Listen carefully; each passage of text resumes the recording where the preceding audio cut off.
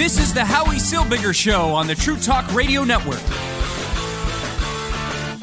Call 1-877-669-1292.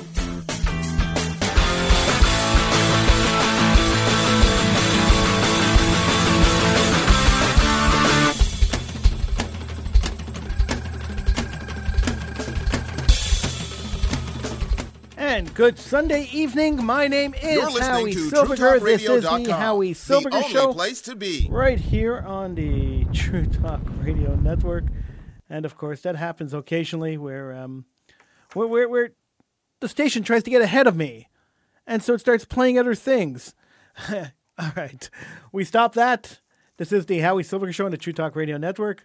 My name is Howie Silbiger. You could feel free to call in throughout the entire show. Number to call, 1-877-669-1292. I have a pretty exciting show for you today. I'm excited about it. And I know that you will be excited once I tell you about it too. Coming up after 8 o'clock, we will be talking to my intrepid reporter from Toronto, Mr. Mark David. And we will also be talking to my long-suffering producer, Mr. Sheldon Eric Freed. That's coming up after 8 o'clock tonight. And, well, this hour, at least for a good portion of this hour, I want to talk to an old friend of ours. He's been on the show. We've talked terrorism with him. We've talked about national security with him. He is the national security advisor for the Clarion Project. But he's also a filmmaker. And he's produced this film, this unbelievable film, that I urge you all to go and see. You just got to go onto YouTube and search for it, but we'll tell you how to get to it in just a couple of minutes. He's produced this film where he exposes the true location of Mount Sinai. Now we talk about religion a lot on this show. We are very religion oriented on this show, and to find a true Mount Sinai is just mind blowing. And when you watch the movie, when you watch the film that he put together, it's mind-blowing that first that he was able to get access to these locations, and secondly that he was able to produce this film and get out of the country he was in with the footage that he has. So without further ado, I want to welcome to the show Ryan Morrow, and just say congratulations on producing such a great film, Ryan. Hey, thanks so much for having me on, and thanks for saying that. I'm excited to talk with you about it. Now I know that you canceled a couple of appearances on this show because you were going to Saudi Arabia, and you explained it to me. I'm going to Saudi Arabia. I can't tell you what I'm doing, but I have something to do in Saudi Arabia, and now I know what you were doing, and I think it's amazing. and now you're not mad at me anymore. That's correct. Not that I could ever be mad at you. You've been very, very kind to us over the years. When we've asked you to come on, you've always agreed to, and I appreciate that, really. From the bottom of my heart, I really thank you for that. So what compelled you to go and take a look at this at this whole idea of where is Mount Sinai, and could we prove the biblical story? What made you decide to go and do this? Well, I would say shortly after I became spiritual, because I just prefer that term over the term religious. But right. After I became spiritual, I was about to become a teenager. As I got more into that, because before that I didn't have any type of religious or church-oriented upbringing. There was this dilemma, which was that the academic consensus was that the Exodus story was a myth, or at least 99% a myth. And when you try to fact check that and defend it, like, there really wasn't much evidence that the Exodus story happened at that time. And that's kind of a big deal if you're going to believe in the Bible or the Torah, or even if you're a Muslim that believes in the Quran. And I heard about this alternative theory saying that the traditional Mount Sinai in Egypt's Sinai Peninsula was not the correct Mount Sinai, and that's why all the research done there turned up barely anything. And this alternative theory was that it was somewhere else, and a bunch of different candidates have been proposed, but the one that interested me the most said that it is in northwestern Saudi Arabia, but the Saudis had set up fences, and if you're an outsider trying to get to it, they would arrest you.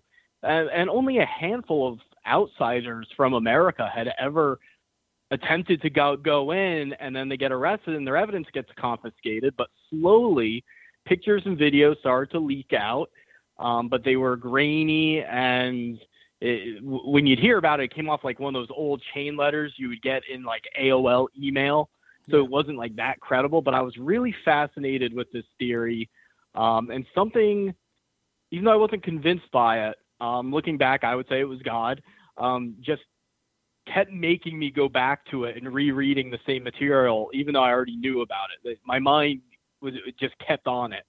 And then basically, to me, a miracle happened where out of almost completely nowhere, I got an opportunity to take a shot at going to Saudi Arabia and getting to these sites and getting in a drone and cameras and exposing this to the world. Even though I wasn't the one that discovered this, I never claimed that, but there was no modern footage, and this was never really presented in a really compelling way. And I got the chance and I took it. And so I've been there 3 times and really studied it. And this is the theory that I favor. And I think anyone that sees the film on YouTube, which is called Finding the Mountain of Moses, if you look it up, Finding the Mountain of Moses, I think you'll be persuaded as well. If you follow the directions in the book of Exodus, like a treasure map, you run into evidence of almost everything that's described. So tell me, why has traditional Judeo-Christian thought been that it was a straight line, that Egypt was what we see Egypt is today? We know from the Bible that Egypt was a vast territory. They were a huge country. They occupied a lot of land, which might have included the land of Saudi Arabia. Why do we assume that that Egypt, and historically for centuries we've assumed that Egypt was what Egypt is, and that they came a direct line through what we call the Sinai Desert today? Why do you think that assumption is? Well, basically, it comes down to a tradition from around the year, somewhere around 300, 400 AD, which is when the Catholic Church selected this mountain in Egypt's Sinai Peninsula as the site. And there's 2 theories. Some say that was just basically made up by Helena, and maybe based on a vision and some rumors. The other theory, which I favor, is that the maps were simply wrong back then. What we call the Gulf of Aqaba today doesn't appear on maps back then. That was not really a known geographic element. And so because of that, I think they just followed truthful information and picked the wrong mountain because it's still kind of nearby. So that was the tradition. They set up St. Catherine's Monastery there. Tourists start going there, and tradition and consensus is very hard to break, especially because if you become an academic, there are certain facts that you just embrace as your body of work. And so Mount Sinai being there would be one of them. And people who are not archaeologists like myself, I'm not a scientist, they wouldn't really listen to people like me. So you don't get this alternative thinking in there. And so we just stuck with it. But the latest research done by secular historians, not even connected with this theory, independently, is that there is an older tradition saying Mount Sinai is right where this video shows it to be in northwestern Saudi Arabia. And that tradition is at least 600 years older than the traditional mountain and the tradition associated with that. And so that's new groundbreaking research. So you can't even use the argument of, well, tradition favors that site anymore, because no, it actually favors this other place in Saudi Arabia. Remember, by the way, the book of Exodus says Moses fled to the land of Midian, right, and that was almost entirely Saudi Arabia. Might have included some of Jordan. Some say it would have included the bottom of Egypt's Sinai Peninsula. I think the evidence is lacking of that. It doesn't really matter. The bottom line is, if Moses fled to Midian, and that's where Mount Sinai is, the first place you should be looking is northwestern Saudi Arabia, and that's only been done in recent decades. All right, so you get to Saudi Arabia. I assume you went there under false pretenses for the Saudi government to get your visas to get into the country. You couldn't have been telling them that I'm looking for Mount Sinai. Did you? I did. There's no documentation that said we were looking for Mount Sinai. I would not say that we broke the law. We'll just kind of like leave it at that. Okay, fine. So you get to Saudi Arabia, and you get your driver to take you up to this mountain range where you think Mount Sinai exists. What convinced you once you got there? What convinced you that this was Mount Sinai, that you were in the right place? Well, the locals all call it the Jebel Musa, Mountain of Moses, and the Bedouins in the area, they just kind of stay there. And the other parts of the video related to evidence of the Exodus, you'll see this at all the sites. The local Bedouins have been there for generations, and they'll tell you, my grandfather was told by his grandfather that this is where the Yahud, the Jews, and Musa, Moses, were.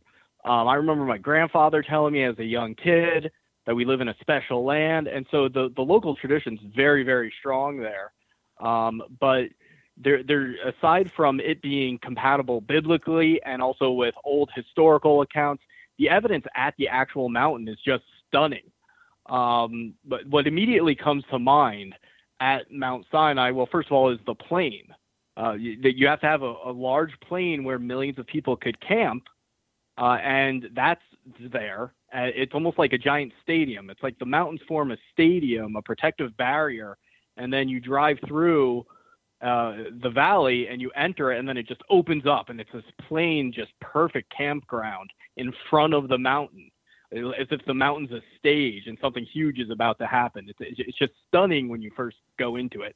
But then as you get closer to the mountain, what you'll see is evidence of bull worship. That's very reminiscent and compatible with the story of the golden calf, where while Moses is up on Mount Sinai, he takes longer than expected. People assume he died, which is a reasonable assumption considering what the mountain was like in his age.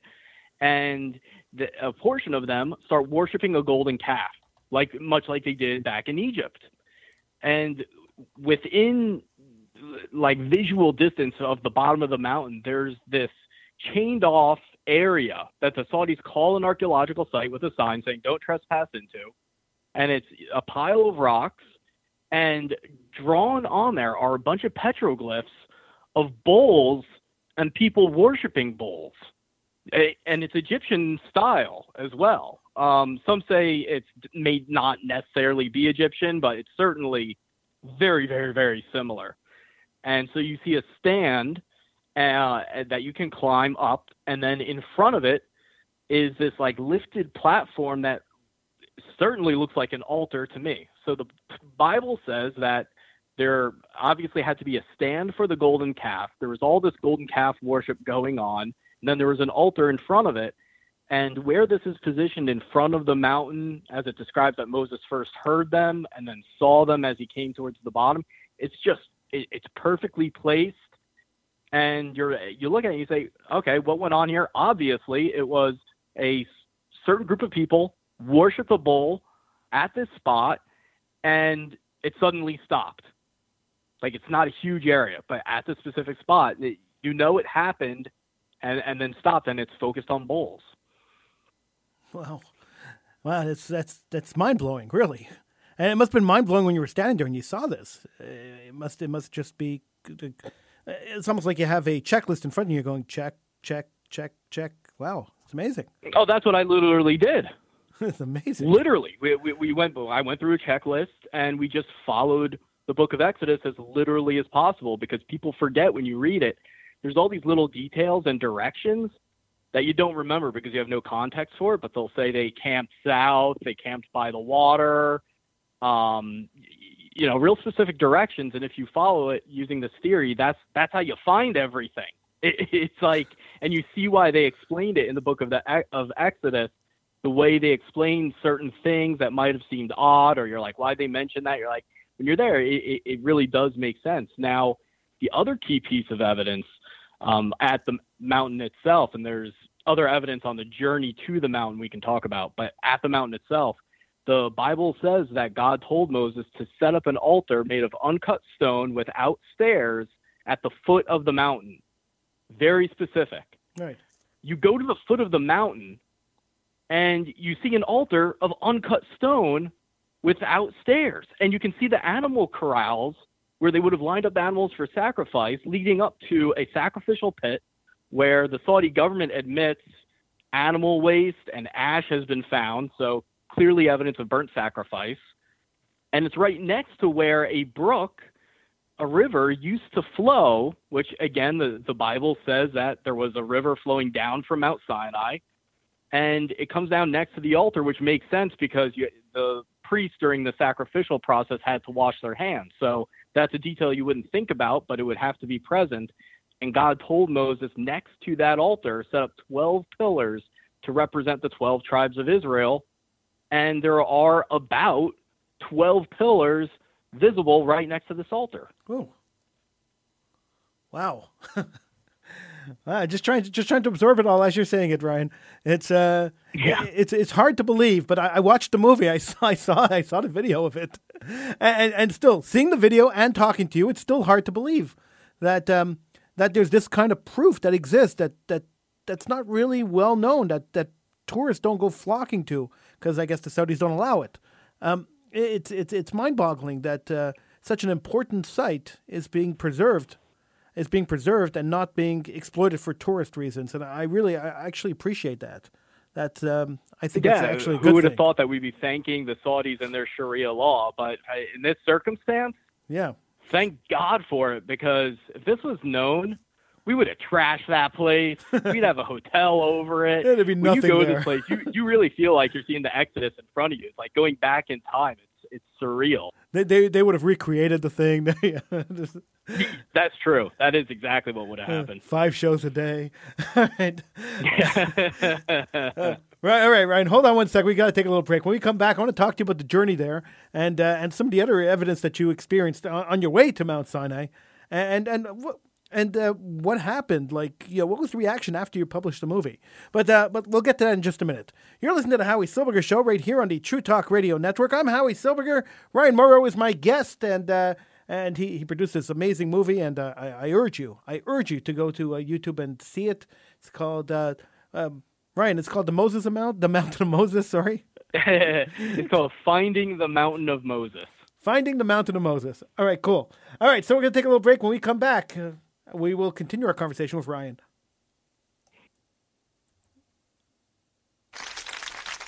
Vavienu leTzion ircha berina velYerushalayim Beit Mikdashecha b'simchat olam. Vavienu leTzion ircha berina velYerushalayim Beit Mikdashecha b'simchat olam.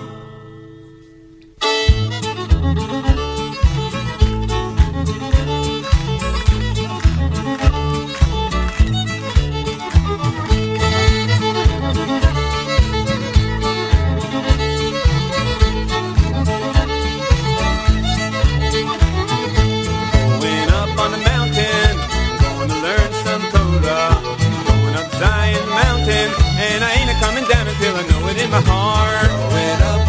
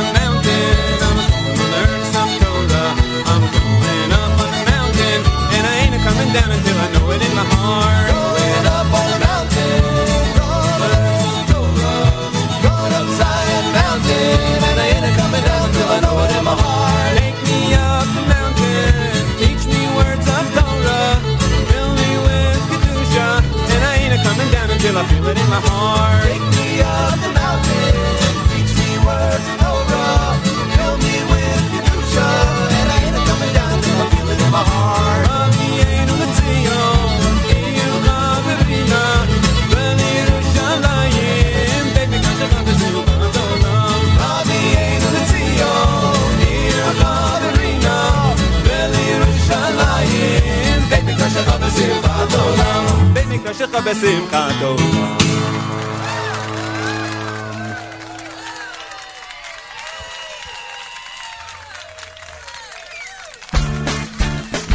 This is the Howie Silbiger Show on the True Talk Radio Network. Call 1-877-669-1292.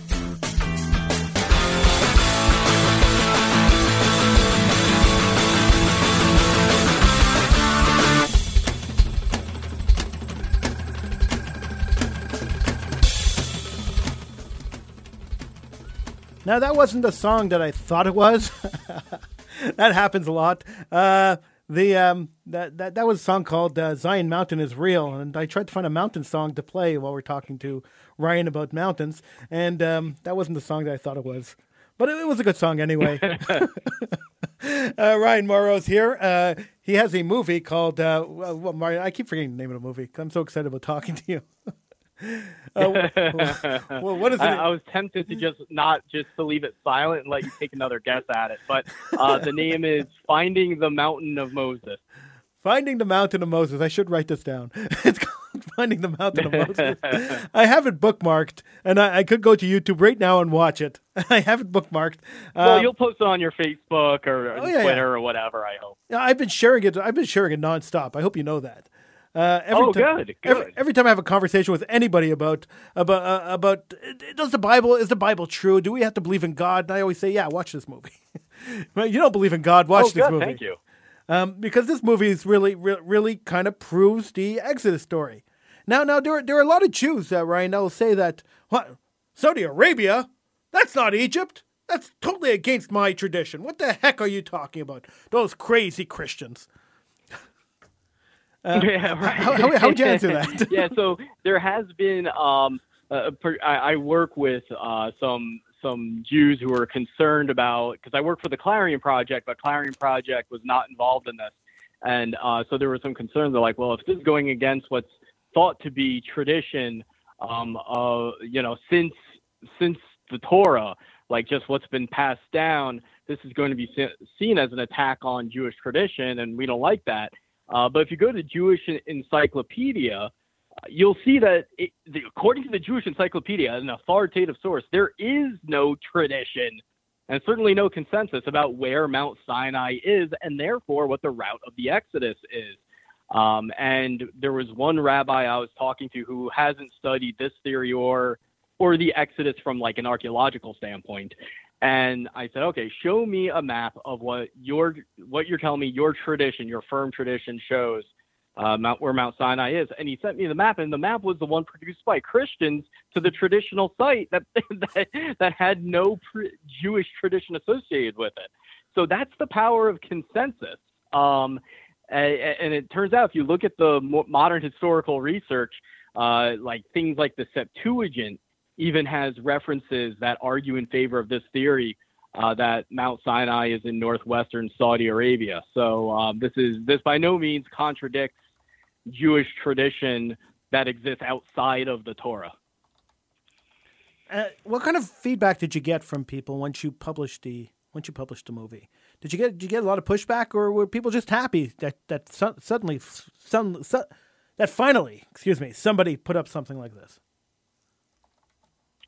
Well, people who were aware of the theory, especially those that were skeptical just because of the low quality of video and footage, and it just wasn't really presented in a modern way with a rigorous website and that sort of thing. They were very appreciative of it. I would say the feedback has been overwhelmingly positive and much more positive than I thought. I did not go to Saudi Arabia for this wanting to make a documentary. It wasn't until after the first trip, because I said, my credibility and my career is in counterterrorism and national security, And so I bring a certain skill set in terms of analysis and research to this, but like, this isn't my thing. But then I saw the big need for this to get out there. And just as I tried explaining this theory to people and I started putting the different clips together, it just naturally became a documentary on its own. And I saw how it impacted people, people crying and different doors opening. And I was like, oh, well, I guess this is what I'm doing now. So it wasn't part of my ambition, but I was still scared when I released them. Like, there's going to be a lot of people who think I'm nuts now, that I'm a religious nut. And I just don't know how it's going to go. I was nervous. But the feedback has been just positive beyond what I ever could have comprehended, including from the Muslim world. There's a lot of Muslims that will say this is a Zionist conspiracy, that I'm trying to create a pretext for Israel to attack Saudi Arabia and seize it. Because there's a conspiracy theory that this is part of an anti-Christ plan that radical Muslims believe in. But aside from those people who you'll never win over, I'm getting a lot of emails from Muslims that are saying, thank you for this. This is amazing. I hope it's opened up to the world and we can meet one day. And beyond people saying, oh, this is incredible, the book of Exodus is probably true, those feelings of sentiment from the Muslim world, that's one of the most special things. This idea that they want people of other faiths to come there and us all to just kind of like be there together, unified, because we all believe in Moses. All right, so I just shared the link for the movie on both my Facebook page and the Howie Silberger Facebook page. So if you want to go and watch the movie, just follow the links I just shared. Ryan, the movie's had 584,233 views. That's a lot in a month, in a couple of months. When did you put this up? In December, right? Early December. So yeah, and I have no money for advertising or anything. I mean, I work for a nonprofit. So like, I mean, I spent my own savings on this. And it took a big leap of faith for me to do that because I didn't have much savings. So I really put everything on the line. And just amazingly, it came together, and I debuted it when I was on the Glenn Beck show, and he watched it the night before, and he called it a game changer for mankind and said it started a new journey in his faith. And that got a lot of people watching it, and that's part of why it went viral. But then foreign outlets, even more than American, have been covering it, and it just keeps showing up in different places. It's just, I don't know, it's just amazing to me. It's gotten that many views in such a short period of time with me doing basically nothing. It's amazing to get it out there beyond a few interviews, and like, I think I spent $20 on Facebook advertising at one point, but that's it. Wow. So you said that on your journey down, you saw plenty of evidence of the Exodus. I just wanted to get back to that because I think the stuff that you found in Saudi Arabia is fascinating. What kind of evidence did you find on the journey down?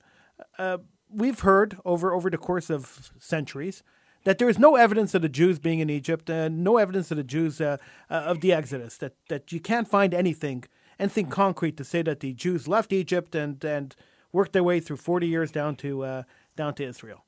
What kind of evidence did you see during your journey in Saudi Arabia? Sure. Well, for the first part of the Exodus story, where the Hebrews are enslaved, I would recommend a film called Patterns of Evidence. Patterns of Evidence, the best documentary on that topic. It'll meet all your expectations. It really proves that all happened, that first part of the story. Where my documentary goes, it basically is almost like a sequel to it. We start with the Red Sea crossing. And according to the research that we've done, which was based on research done by other people, there's really only two candidates, either a crossing at the bottom of Egypt's Sinai Peninsula or the one that I favor, which is at Egypt's Nuweiba Beach. And it's a beach that just sticks out. You can see it from Google Earth, and it actually almost becomes obvious it's the crossing point. If you're looking for a crossing point across the Gulf of Aqaba part of the Red Sea. So this big beach that sticks out, and it's surrounded by mountains, and there's only a narrow valley that leads to it. And so it fits the descriptions by the Bible and Josephus of how Moses and the Israelites were just blocked in by mountains on all sides, and Pharaoh's army had them trapped right behind them. And it's narrow enough that, like, if there was a pillar of fire, that's why it's a pillar of fire and not a rectangle of fire. Like, even that makes sense because it's narrow, And so it's big enough to hold millions of people just at that one spot. And here's what's crazy. According to published scientific data, if you were to separate the waters, what you find underneath at that beach is that there's a smooth with a very very gentle slope land path of sand. So if the waters were parted, but then like there's a canyon, the story doesn't work. Yeah. But here, and only right here that I'm aware of, if you parted the waters, there'd be this sand path that the Israelites could walk over into Saudi Arabia at. And then on the sides, it's super, super steep, like an Empire State Building type steep. And so you can easily see why if the waters came back over and Pharaoh's army was there, like they would drown instantly. They would die just in an instant. It makes so much sense right there. And there is arguably some evidence of Pharaoh's army, the debris of Pharaoh's army being there within the coral. Not 100% proven, but the theory is that the coral wrapped itself around some of the wooden objects, consumed the wooden objects, and then retain the shape, which is something that you'll see happen elsewhere. But then when you look at the coral there, it looks like a junkyard, like it looks like chariot parts. Interesting. And yeah, right. That's and like, then you get to the other side, and then there's more evidence of the Exodus. You've left me almost speechless here. What other evidence is there? Yeah, well, I mean, I could just keep going if you want. Go ahead. Yeah, so you go from that spot, which for a million other reasons, if you look at the little details in the book of Exodus, that spot makes sense within the journey, journeying through the wilderness. You can like, it just makes so much sense. So you go there, and then right at that point is this underwater land path. And so theoretically, they cross through it when the waters were parted, and then they land on the other side where there's another large beach because they have to have somewhere to land that could accommodate millions of people. Interesting coincidence. And from there is where they begin the encampments, according to the book of Exodus. And the second encampment is called Elam, and it means a small oasis. And according to the book of Exodus, Moses and the Israelites end up here. And what they're amazed to see is that there's 12 wells. So there's 12 tribes of Israel. They've used it as a sign. And there's 70 palm trees. Well, you follow this path from that point that I described. You enter into an oasis that to this day has a ton of palm trees because they reproduce, but 12 wells. Whoa. And the locals call them the Wells of Moses. And there's a spot to camp nearby. Like it's crazy how many coincidences line up with this. Now, while you were there, as you're walking the path of the Israelites, what was going through your body? What emotional reaction were you having? As a person of faith, you must have been having some kind of reaction. Yeah, it's different for me because I'm a person who I have atheist days. I have a lot of atheist I think we all do. days. I think we all do. If not atheist, okay, well, maybe people just don't want to admit it. if not atheist days, agnostic days for sure, right? Right. So for me, it was just special, especially because I remember how, like, right after I became religious, spiritual, whatever, this is what God set my heart on, even if I didn't fully believe this theory. And to see it come full circle, that story alone is just, on a personal level, tear-jerking. And actually, I first got introduced to this theory because my mom gave me a book about it that she just happened to read from like a bookstore or whatever. And on the third trip, I brought my mom. So that was, just special. And so I don't want to say like I had this big miraculous, story like some people may be wanting, but on a personal level, I definitely felt God working through the coincidences, which is different. if I saw God in person or something and some type of miraculous thing happened, I'd come back and I'd say I was probably tripping on acid somehow. Right. Like I would find a way to explain it away because I'm so cynical. But seeing all the coincidences line up and seeing the minor role that I could play with my skill set and following this path and seeing evidence of everything, I mean, it's just amazing. And we did encounter Saudi police several times where logically you think we'd be jailed, thrown out like other people, but something always happened where that didn't happen. And I'm an anxious person even when I travel. And I got to tell you, in Saudi Arabia, when I was doing this, no anxiety. It wasn't even an adrenaline rush. Somehow I knew I was going to be okay and I was going to get to all these spots. Wow. And I can't quite explain that, but I knew that I didn't get scared when the Saudi police showed up at our hotel and approached us, and we had some hostile encounters. And they didn't try to take your footage away? No, not. They just went away. Wow. I mean, and some of them were like, I think some of them just didn't want to have to deal with, like, you really want to arrest Americans, like with Trump in office, like you really want to get into an international incident. Right. But some of them even said, like at the Red Sea crossing, when my colleagues were trying to dive and they didn't let us, even though we were legally allowed to. One of the police officers was like, yeah, sorry, it's just, it's because you guys are Americans and we've heard about Americans trying to go out and find artifacts here. And he was like, I don't really know what they mean, but even that police officer had heard, yeah, there's something archaeological about this spot. He just personally didn't care. But feeling like I was going back in time because there's so much desert, and to get to Mount Sinai, you have to drive extensively. That's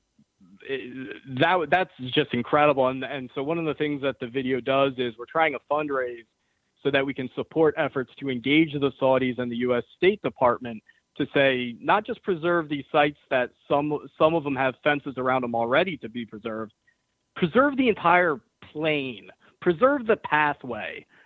We don't want to look in the distance and see a swimming pool like you do in Cairo and Egypt near the pyramids.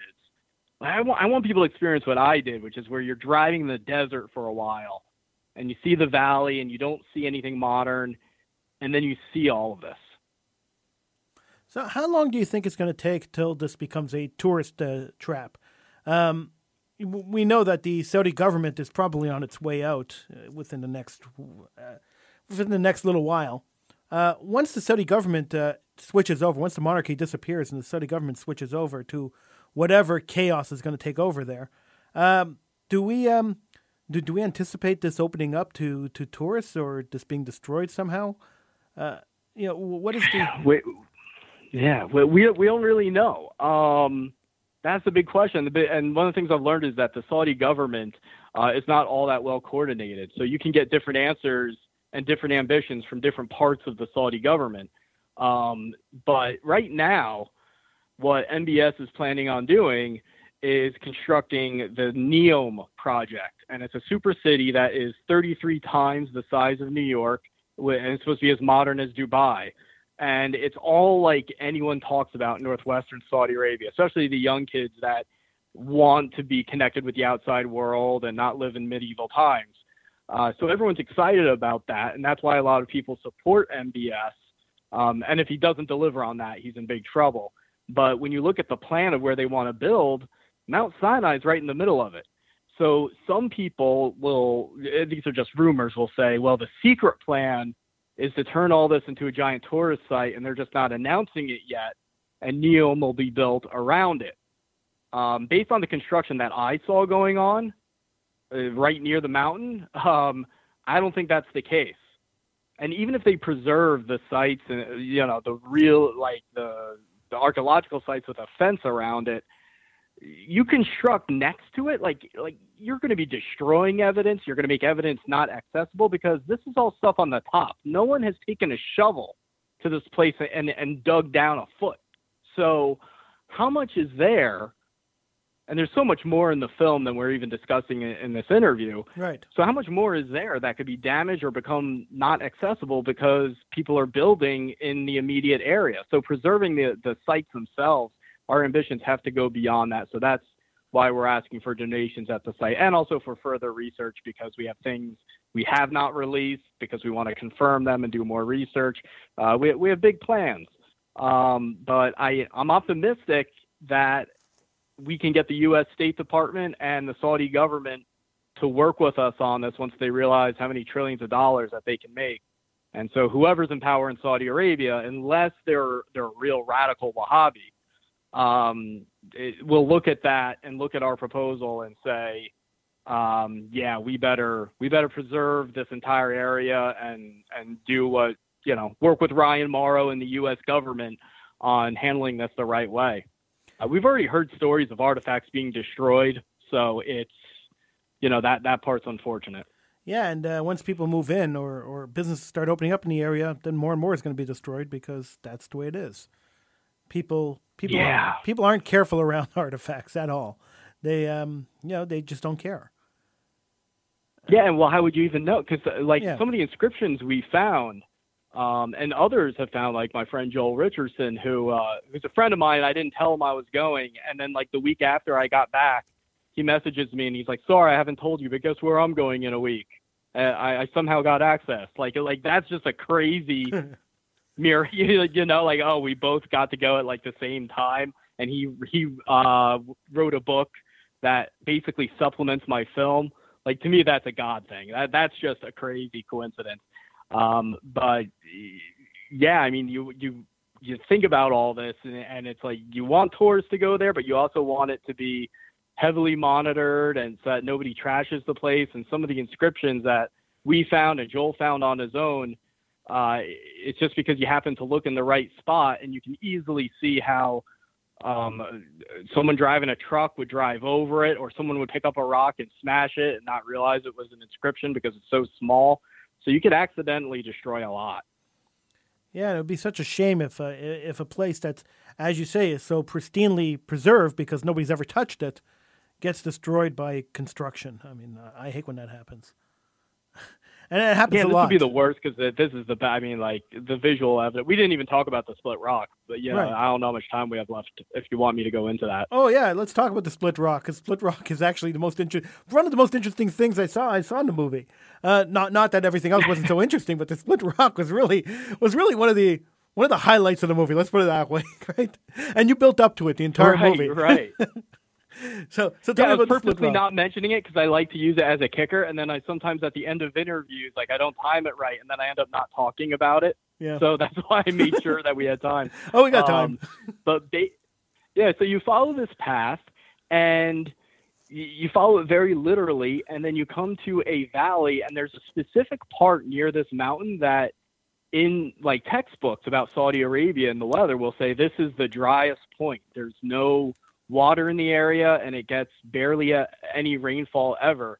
And this spot lines up with Rephidim, which is where the Bible says the Israelites almost launched a coup against Moses because they needed water so badly, and that they're ready to die of thirst. And it just so happens that on this route, this spot there's a notoriously dry spot where there's no water. And it's in Saudi textbooks. And you go to this valley, and this is on the western side of Mount Sinai, or Mount Horeb, however you want to call it. And the Bible says before they arrive at Mount Sinai, they come to Rephidim, where this miracle happens at Horeb. And people say, well, how does that make sense? How can they be at Sinai, but then they're camping at Sinai, but it says they didn't actually arrive? Well, the topography of this makes sense because it's on the western side, and it's on the eastern side where Moses and all them camp and the golden calf and all that happened. So it made sense of that apparent biblical contradiction once we saw the topography. So we solved that contradiction that you might see on the internet. But in this area that we believe is Rephidim, there is a split rock. And it brings to mind the miracle where God tells Moses, go up to the rock at Horeb. There's some distinct rock that he's talking about. You go up to the rock at Horeb and strike it with your rod, and I'm going to make water come out of it. And your people are going to have water. And at every point in this journey, it's like when we look at the evidence of this stuff, it's all bigger than you imagine, right? Because it's got to be a big demonstration for millions of people. You go to this spot, and there's a 100-foot hill, and on top of it is like a 50, 60-foot rock split right down the middle. Wow. So everyone could see this split rock from far away. It just dominates the landscape. And underneath it, in this area where all the rocks are like, it's like hell to drive through, it's all smooth. Like you can see right where there were streams leading to a lake right below that hill where Split Rock is. And if you trace it, where the smoother rock is, it leads up to that split. Huh.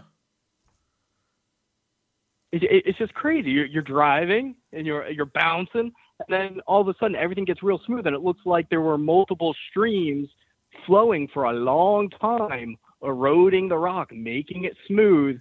And you're like, what the heck is this? And then you keep driving and you follow that, and it leads up this hill to the Split Rock. Were you able to walk right up to the Split Rock? Were you able to look at it and examine it close up, or is it also fenced in? See, what's interesting about that is that all the Saudis think that they've been told that that's a forbidden military zone, but there's no sign saying that. So you can drive into the area, but then the local Bedouins, if they see you and you don't know any of them, they'll kick you out. They say that they've been actually told by the Saudi government that you are basically police officers, and your job is to not let anyone into this area. And if they come into this area, then bring them over to the police. And one guy, we think, was shooting his gun to try to scare us because we heard 2 gunshots. We're flying a pretty loud drone in the area, so that obviously got attention. But I walked up to it, I climbed the hill, and I actually stood in the split. Wow. And you can see that in the film. Yeah. And when you were in the split, did you see signs of water on the stone or around your feet where you were standing? Did you see the physical signs? Yeah. Yeah. I mean, I've got to be careful because I'm not a geologist, but I will tell you this. It looks like normal rock, except for the split in the middle. And it looks like there's almost looks like 2 holes on each side of the split. I don't know how to explain it, like indents, and it might be a hole or just like an indent that you couldn't see through. And then at the bottom where you're standing, in the middle of the split, that's where it gets like real smooth, and the texture dramatically changes. And then the texture leads downwards, down the hill, and you look down, that's where you see the flat area with what looks to be where streams used to flow. So it was a powerful body of water. And you look in Psalms and you look in the book of Exodus for like little details, and it says that when this happened, there was a tremble, so it was like an earthquake, and the water flowed downwards. Right. So you look at that detail and you're like, well, that makes sense. And one geologist who studied the area told us that there are signs of underground aquifers and fault lines in the area. And what can happen is that water from like the sea can go into these underground aquifers, and then if a fault line opens up violently, then water shoots out. Right. So you can see scientifically how actually this would work. If the water had to come from somewhere and it wasn't just like God making it appear, well, there are indications that there's an underwater or underground aquifer in this area. And so if you have an earthquake, it's possible that the spot it burst through was right here at that split rock. Wow. It's just mind blowing that the Bible story and the facts on the ground seem to match up so closely. Your whole life, you go through your whole life, and people that you meet are always telling you, well, Bible and science aren't compatible, and Bible and reality aren't compatible, and they're just fables. But when you see something like this, and you actually experience something like this, do you realize you realize it's not really all that fabulous, is it? It's not really fables. It's actual truth. So has this made you a more spiritual person or a less spiritual person? Oh, that definitely more, and also I feel like I understand my own faith better, my own relationship with God better. Um, there's things I see in my daily life where I feel like, oh, I can see all these variables shifting in my life when I face a certain problem, and I can tell God's about ready to open up a door in this direction. My sense of that has certainly increased, just because I saw it so many times in Saudi Arabia when something would go wrong, or even just like the underground aquifer. Like you just life is a series of coincidences and math, and so in your own life, when you face a problem and then all of a sudden you're like, it gets solved and it somehow all works and your life doesn't implode. And you're like, well, how did that happen? Look how many moving parts there were. That to me is the hand of God. And I feel like I see that more in my daily life, as a result of all this seeming so real. Because a lot of people could look at this and say, oh, well, it's all just a coincidence. Right? I mean, I can't prove that God did all of this, even if the story is true. It could all just be coincidences and scientific processes. But, maybe it's in those crazy coincidences is where we find God, more than these miracles that you hear about, that half of which, end up being hoaxes. Right. And I would agree with you that God is in the coincidences, that by looking at life and looking backwards, from where you're standing, looking backwards, you could see each time the hand of God has come in to guide your life and come in to change things or to help you out with whatever. And you only see it you only see it behind you. You never see it in front of you, which is amazing, because that's the nature of miracles, isn't it? That you don't see them coming; they just happen, and then you realize they happened after they've happened. Ryan Morrow is... Yeah, I feel like it's more impressive than something you can't explain, right? Of course. If you see some miracle that you can't explain, you'd be like, oh, well, I had a psychological breakdown. But when it's all stuff in front of you, somehow working like a system, like that's more impressive to me. I agree. Ryan Morrow is the producer of Finding the Mountain of Moses. See, I got it right this time. Finding the Mountain of Moses, the real Mount Sinai in Saudi Arabia. You could find it on YouTube, but I put convenient links up on my Facebook page and the Howie Silberger Show Facebook page. So feel free to go there and click on it, like 533,000 other people have, and watch this amazing movie. If you didn't believe the Bible story of Exodus, and you sat around the Passover table and you told the story and you didn't believe it, maybe this will help convince you that sometimes what you think might be a myth or might be a fable or might be a parable might actually have happened. Now, I had an argument there last week, Ryan. Last week or 2 weeks ago, we had an argument. It was on Facebook and here on the show about God and does God exist, and could we prove God exists, and could you be considered part of a religion if you don't believe in God? That was the gist of the argument we're having, and I kept saying, well, because they kept saying that science trumps God, and I kept saying, well, God created science, so science could trump God, right. But God created science. God is absolute. Science is always a hypothesis, right? You're always trying to disprove science, and because you're trying to disprove science, now you're trying to disprove God. I understand the intellectual journey there, but watching a movie like Finding the Mountain of Moses, or listening to somebody like you who have been there and speak about it and say, hey, you look at the Bible and you read the account in the Bible, then you look straight ahead and there it is. Only goes to prove and to strengthen my belief in God and prove to me that God exists, and the stories that we heard existed. They happened. Look, the flood story. Every nation in the world has a flood story. Right around the world, everybody has a flood story, and all around the same time period. Yeah. So, can't be a coincidence. That's right. That's right. And even if it is a coincidence, I'm of the belief that if there are multiple coincidences that lead to a certain ending, then they're not really coincidences. Then those are the steps that you have to go to get to that ending, and this is God's hand guiding you there. I don't think anything in life is a coincidence. I think things are planned out. God has a plan. And we all have to follow the plan of God, and that's the way I believe. That's what I believe, and I've always believed that. And I think making movies like this and watching movies like this lead a lot of other people to that same belief that we read the Bible, we look at the floor space, and we realize that God does exist. The hand of God is there. And I thank you for bringing us this movie. I thank you for putting your life savings into this and doing this. And I thank you for being such a good friend of the show and coming on every time I've asked you to come on, except when you've been in Saudi Arabia. But other than that, thank you so much for for coming on to the show every time I've asked you. I mean, you are a security and a terrorism expert, and we talk a lot about terrorism on the show too. And it's always good to have that connection between me and you, and I really appreciate it. Thank you so much, Ryan.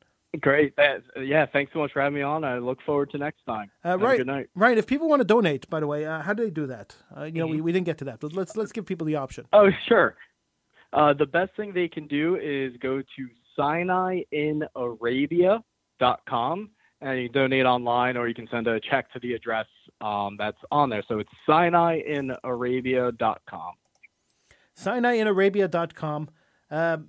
Help Ryan do this, because he's doing important work. So help Ryan do this. Are you planning a sequel to this movie? You planning to go and research something else?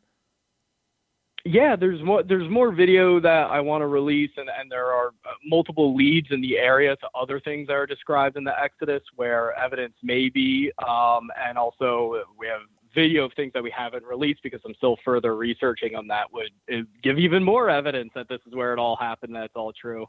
And we have a long-term plan of, I'd love to eventually get to the point where we have a Bible online, and when you click a verse, a sidebar shows up where you can click to go to a page to see the archaeological evidence for it. So whatever verse you're looking at, that way every time there's a sermon or, anyone's teaching about a part of the Bible, every person that they mention, they can click and see, what evidence we have that actually happened. That would be so awesome. Oh my gosh. I would love that. Yeah. I would really, really love that. All right. So, like I said, go out there and donate and help Ryan achieve this goal, because I really want that website to exist. I'm Howie Silverger. He's Ryan Morrow. Thank you so much, Ryan, for joining me today. I appreciate it. All right. Thank you. We're going to take a little break. When we come back, we'll be joined by my intrepid reporter from Toronto, Mr. Mark David, and, my long-suffering producer, Sheldon Eric Fried, will also be here. And, of course, we'll take your calls at 1-877-669-1292. I'm Howie Silverger. This is the Howie Silverger Show right here on the True Talk Radio Network.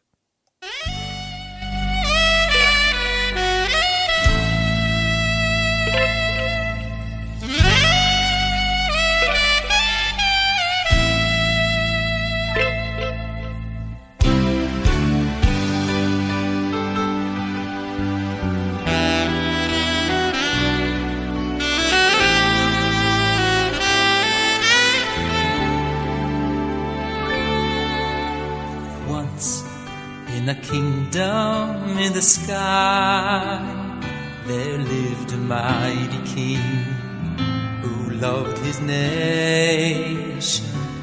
Lost below, they had wandered far and wide, searching for a way to return. Watching helplessly, he tried to whisper to their hearts the only answer.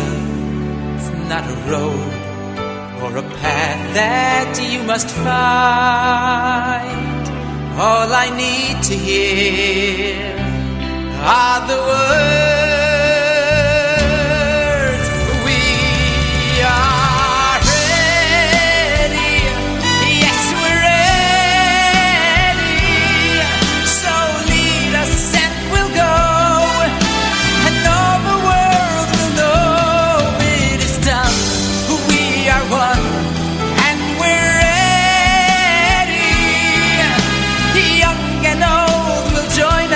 as we see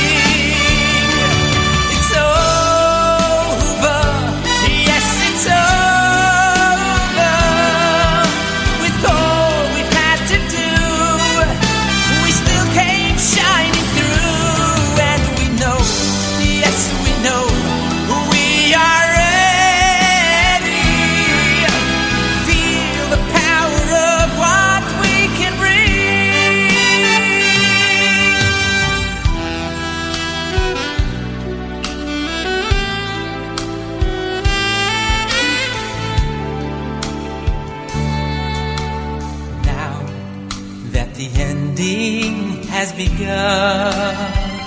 Now that the time has come to end the story. All the things we have had to do are done.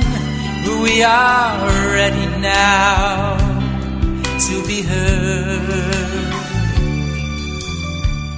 And so we come to you as one, and standing hand in hand, we're growing stronger.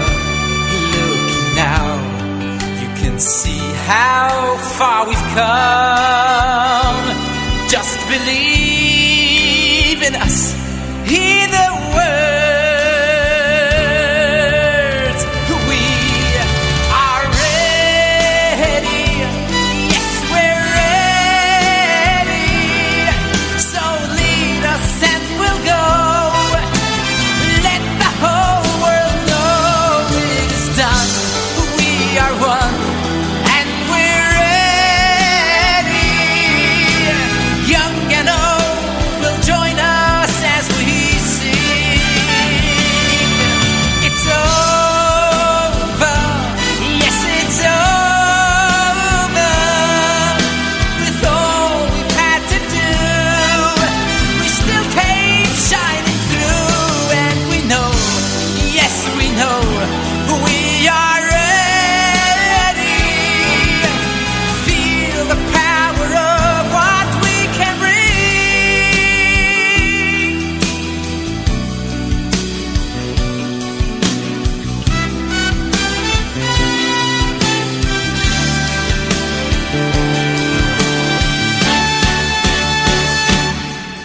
We are ready. We are ready. We are ready. Ready, we are ready. Yes, we're ready. So lead us and we'll go.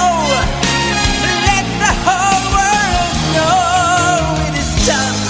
We are one and we're ready.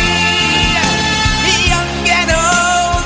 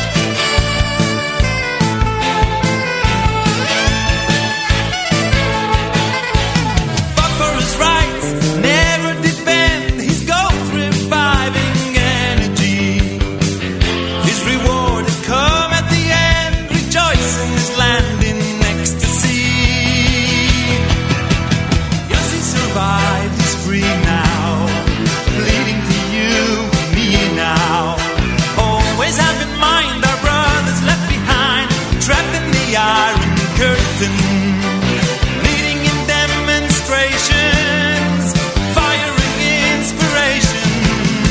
Thousands shouting no, let my people go. Enough of your bluff and your hurting. Thousands shouting no, let my people go. Enough of your bluff and your hurting.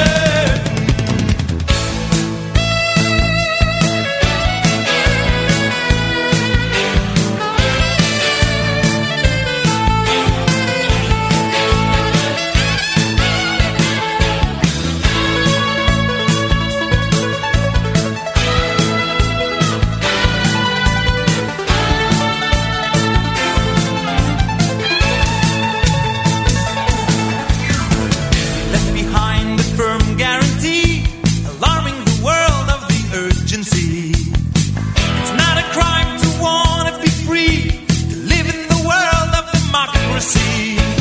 Del Sharansky and so many more, they need our support and our pressuring. And so we plead like never before to free them from hell and suffering. The message is strong, so loud and clear. Why don't they surrender with dignity? We won't leave a single soul there, so wake up and face reality. Yes, he survived, he's free now, bleeding to you and me now. Always have in mind our brothers left behind, trapped in the iron curtain, leading in demonstrations, firing inspiration. Thousands shouting no, let my people go. Enough of your bluff and your hurting.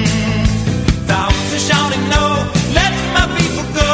Enough of your bluff and your hurting. Thousands shouting no, let my people go. Enough of your bluff and your hurting. Thousands shouting no, let my people go. Enough of your bluff and your hurting. Thousands shouting no, let my people go. Enough of your bluff and your hurting. Thousands shouting no, let my people go. Enough of your bluff and your hurting. Thousands shouting no, let my people go. Enough of your bluff and your hurting. Thousands shouting no, let my people go. Enough of your bluff and your hurting. Thousands shouting no, let my people go. Enough of your bluff and your hurting. Thousands shouting no, let my people go. Enough of your bluff and your hurting. Thousands shouting no. This is the Howie Silbiger Show on the True Talk Radio Network. Call 1-877-669-1292.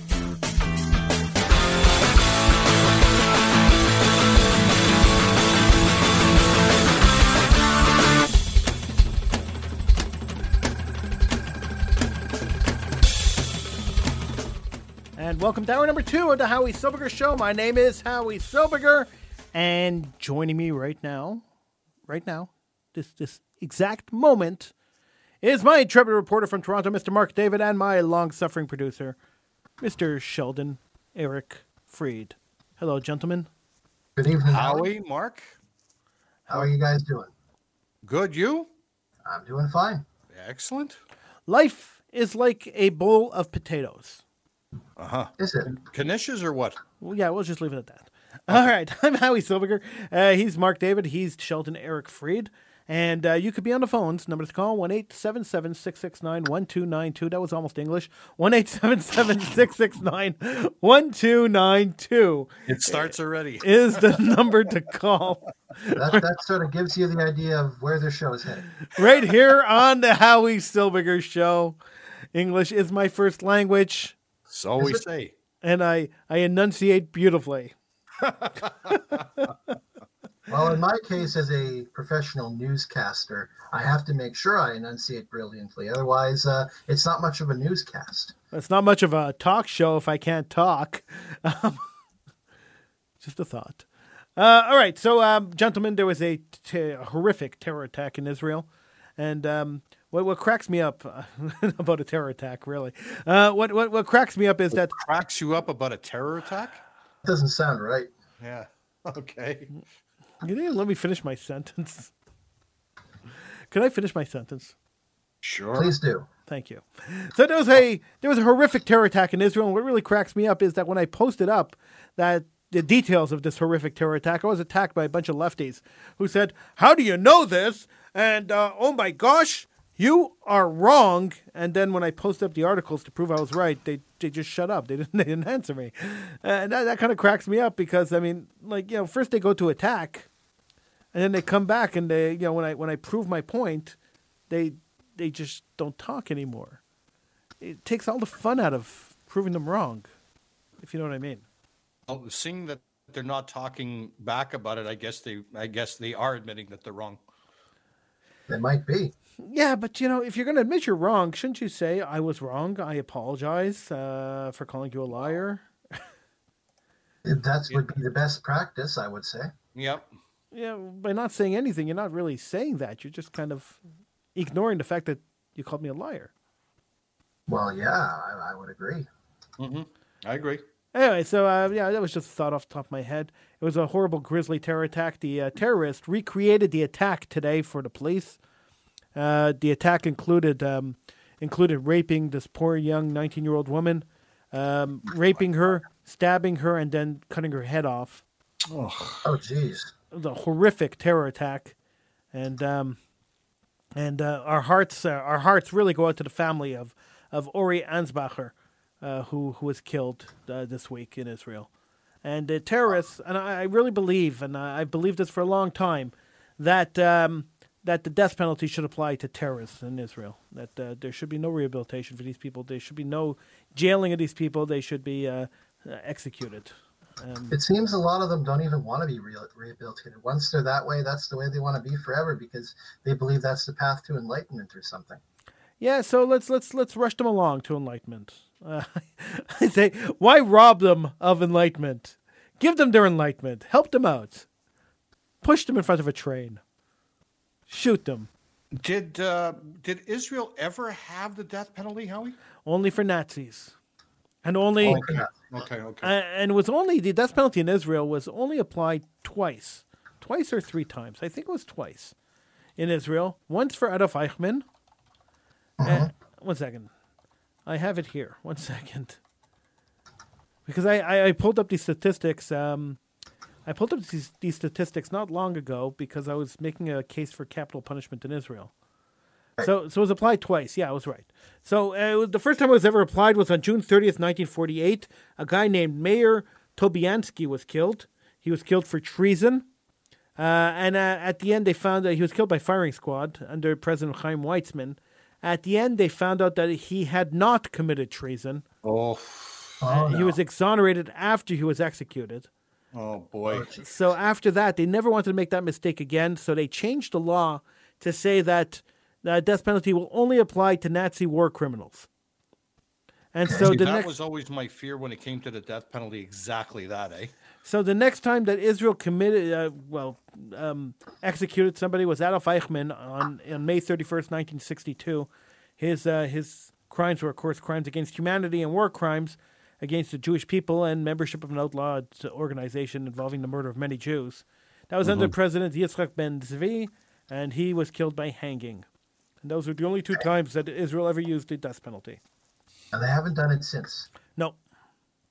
But I think it should be brought back because I think when you could prove that a terrorist, like he went to the forest today and recreated the crime. So once they could do that, then, I mean, you know, Yeah, that's the thing. But like when you were saying that the first death penalty that they had, and they executed somebody only for them to find that he did not do the crime. Okay, so That's the only thing. If there was ever an opinion of mine to say like I'm against the death penalty, that's exactly the reason I would be against it, for that very, very reason. I understand that. That. That's the only thing. Other than that, if somebody actually is a Nazi that killed, and there's absolutely no way that they could disprove the fact that this person killed somebody, that's a different story. Then I wouldn't be against the death penalty. I understand what you're saying, but you know the laws and statistics kind of break in here, right? Mm-hmm. And if you hold your government up to a standard where proof beyond a reasonable doubt is the standard of before sentencing the death penalty, and there could be no doubt whatsoever that this guy committed the crime. Then the laws of statistics come into effect that statistically you're going to kill more people who committed crimes than people who didn't commit crimes. If I could prove beyond a reasonable doubt that you committed a crime, chances are you committed the crime.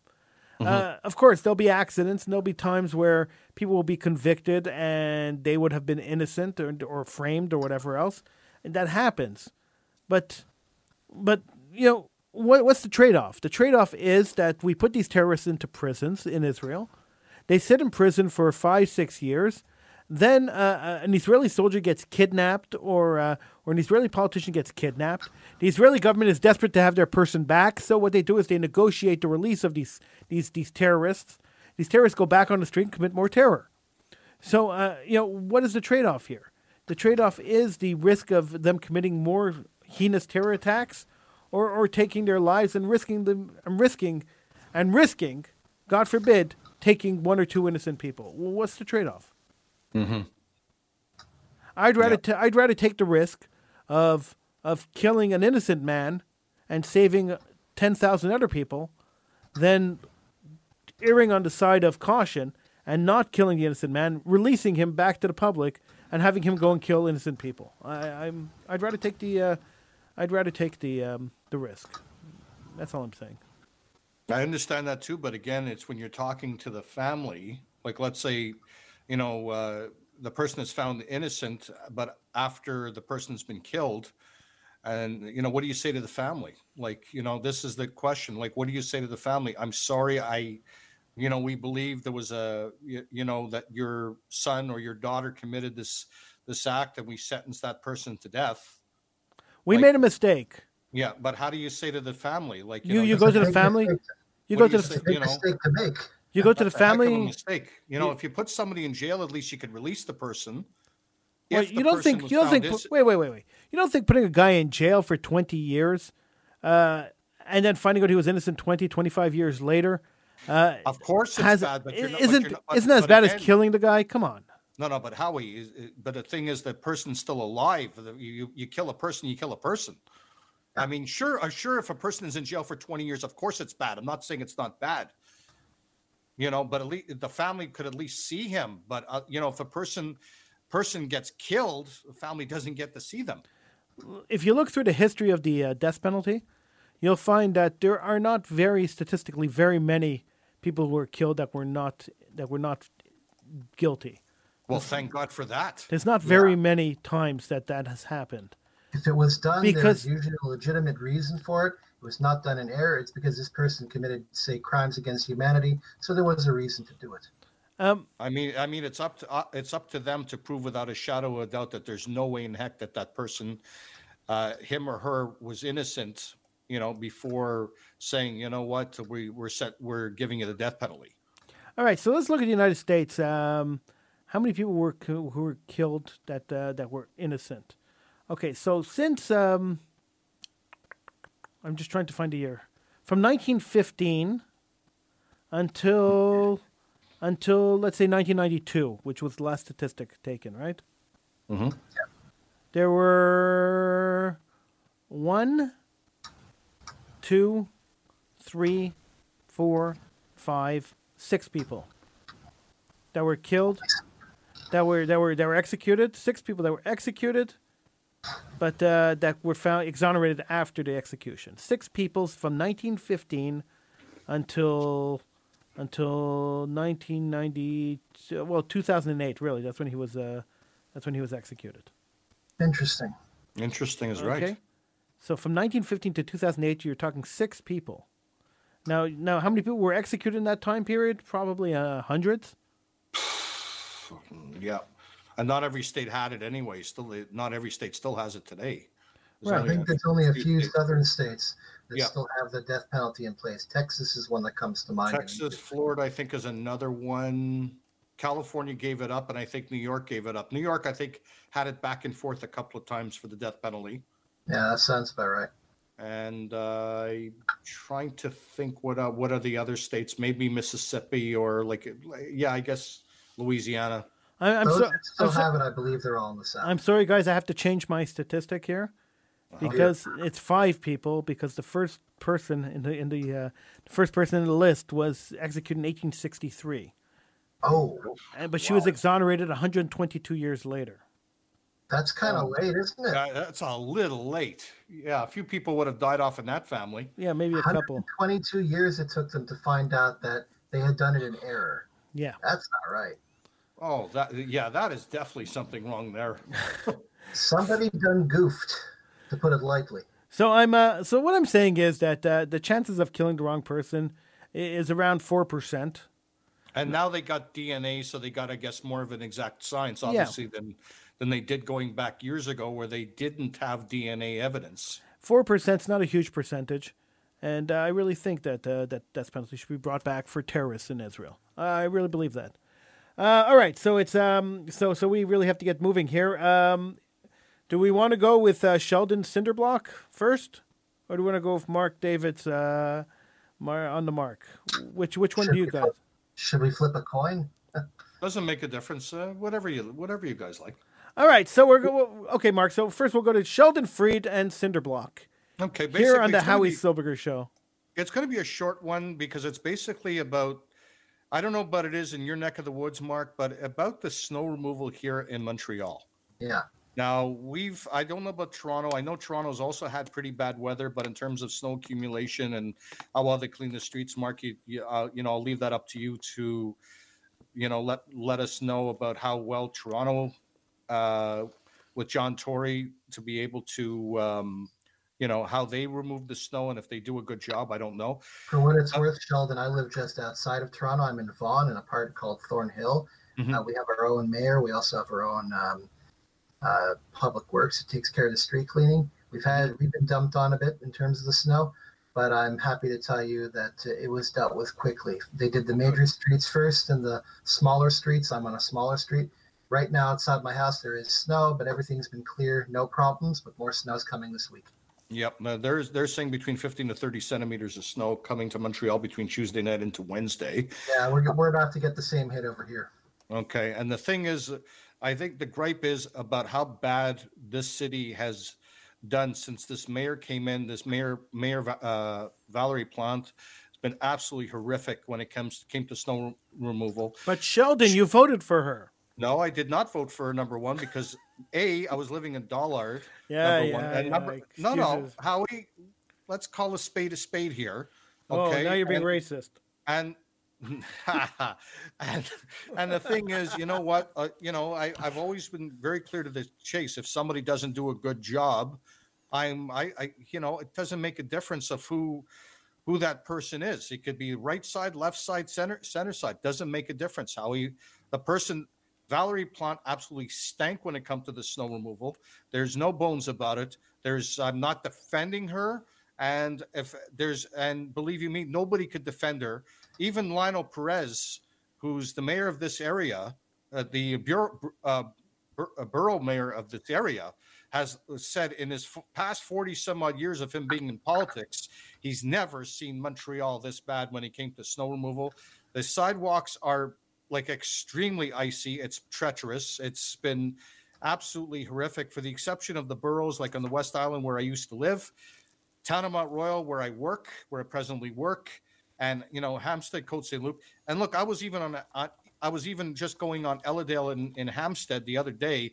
The potholes, Howie and Mark, you wouldn't believe. It was like going through craters of a war zone in 4 blocks in Hampstead. That it was an absolutely horrific streets, terrible conditions. And the thing is, they do a terrible job working on potholes here. Never mind the fact that how bad they have cleaned the streets and have cleared the sidewalks. They were saying about different boroughs having contracts with the contractors. And the thing is that they said in some of the contracts, they weren't even indicated how much salt or gravel to put down to ensure the safety of people walking on our sidewalks. That's Now, not right. yeah, and I'm sorry, but I have a problem with that. And you know what? Mayor Plant, you know what? She should resign now because it is Wow. it is deplorable of what she has done. She keeps making excuses, and they say they have to do their jobs. They have to do their jobs. And also, she ordered 300 and some odd new buses, hybrid buses. And the thing is, the buses are having problems. The transit are having problems. It's time for Plant to resign and have somebody come in that knows how to work the administration and to benefit the citizens on the island of Montreal. And that's what I have to say on Center Block. Wow, wow, wow. That's Sheldon Freed calling for the resignation of the Montreal mayor. Absolutely.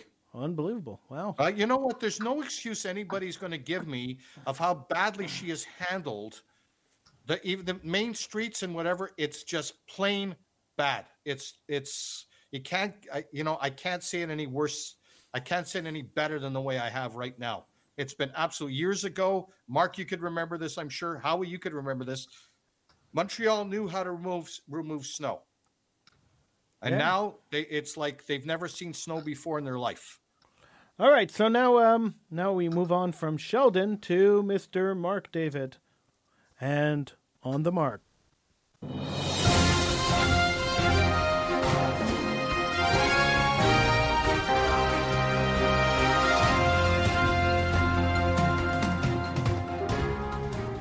Good evening and welcome to On the Mark for February 10th, 2019. We begin with a story out of Florida. We begin with a story out of Hawaii. Cigarette laws around the world are already tough, but if the Hawaiian government has its way, they may end up posing the most extreme smoking ban yet. According to a report from Sky News, the island state is mulling over a decision to raise the minimum legal age to buy cigarettes to 100 years old. What? What?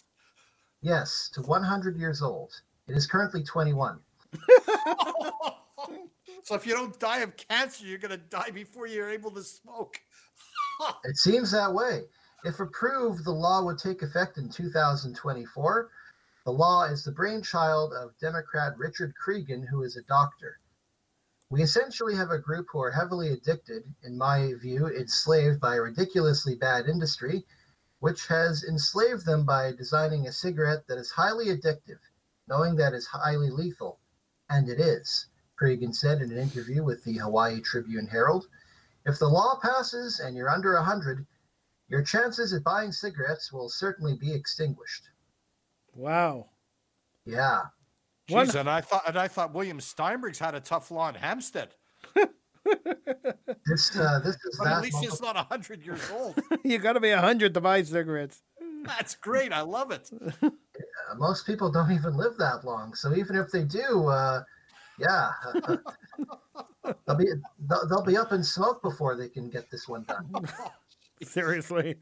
Yeah. Over Cheech and Chong. All right. Wow. You'd figure that would be a law in Florida, like Mark originally said, but no, it's Hawaii. Yes. But here's a story that actually is from Florida. Oh, Florida. Yes, Oh, Florida. Florida, All sorts Florida. of fun They stop things happening smoking down if they're there. 90? Maybe the smoking law down there is 200. I don't know. That's possible. You got to be 200 to smoke.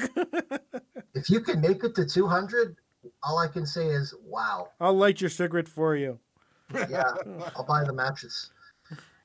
Anyway, looking for a way to lose your job lickety-split? A government official found a way to do so and was literally caught by the tongue. The Associated Press reports that a city commissioner in Florida resigned from her post after the state fined her $5,000 over accusations that she had groped and licked the face of a coworker.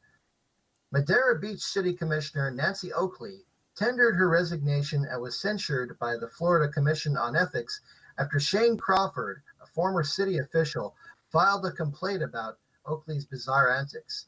The incident occurred at a public event where Oakley had been drinking heavily. She asked Crawford to leave, and when he refused, she first tried to take a swing at him and subsequently began to lick his face. Whoa. In her resignation letter, Oakley maintained her innocence, but by that point, her reputation had already taken a licking. Ouch. Well, I guess she left the job lickety split. Look at his split for sure. Yeah. Oh God. Guess she had her last licks in. Yeah. Imagine somebody coming over and licking you. That's so weird.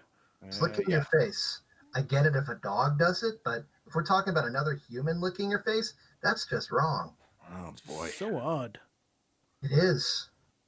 What kind of people do this? Where do these people come from? Florida, that's where. Yeah, of course. I forgot. After I came back from Hawaii. I forgot. It's all about Florida. Should probably dedicate a segment of this newscast to weird news from Florida called the Florida Report. We could do a full hour on Florida. Oh, I'm sure. Oh, yes. Florida, California, now Hawaii. Yeah. Only in Hawaii, you have to be 100 years old in order to smoke. Yep. Wow. A great law. It's fantastic. I wish. Imagine if that gets approved in 2024.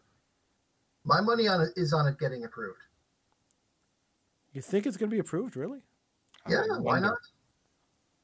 Some things, they sound crazy enough to happen, and they actually do sometimes. People aren't nuts. Oh, well, they are. They are. I'm sorry, people are nuts. It's a weird world, Howie. We're just living in it. That is true. Yes. This week's random.org random 5-digit number is 52997. That number could come in handy for your lottery needs, and if it does, the Howie Silbiger Show and its staff are entitled to 30% of the winnings. That number again is 52997. Wow, only 30% of the winnings again, Sheldon. I thought it was 33 and a third. No, it's 30. We worked the math last week. No, last week we said we was going to be 100 because we were going to split it 33 and a third each. Yeah. Yeah. Maybe I'll change that for next week. All right, fine. On the Mark is committed to helping you win with words. Woohoo. Our word this week is yelm, Y-E-L-M, a noun defined as a straight bundle of straw used for thatching. Use it in a sentence today and impress your friends with your whimsical word knowledge. That's it for this week. Until that next is the time. last yelm. That's right. All right, Mark. What was your ending there, Mark? Well, that's it for this week. Until next time, this is Mark David wishing you good night and good news. Your next report comes in exactly 7 days and counting. And yelm. And yelm. Yeah. I will use it in a sentence if you want to hear that. Yes, of course we do. When the first little pig was building his house of straw, he built it yelm by yelm. Thank you, Mark. Yeah. You remember the story of the 3 little pigs? One house of straw, Yeah. one of sticks, and one of bricks. Yeah. Well, I remember there the you story, Mark. Yeah. Yes, I remember the story very well, Mark. As do we all. Interesting to mention that it is the year of the pig. We had Chinese New Year celebrated recently. It is the year of the pig. The year of the pig. For us, that ain't kosher. It's definitely not a kosher year for me. I was born in the year of the tiger, for what it's worth. I have no idea.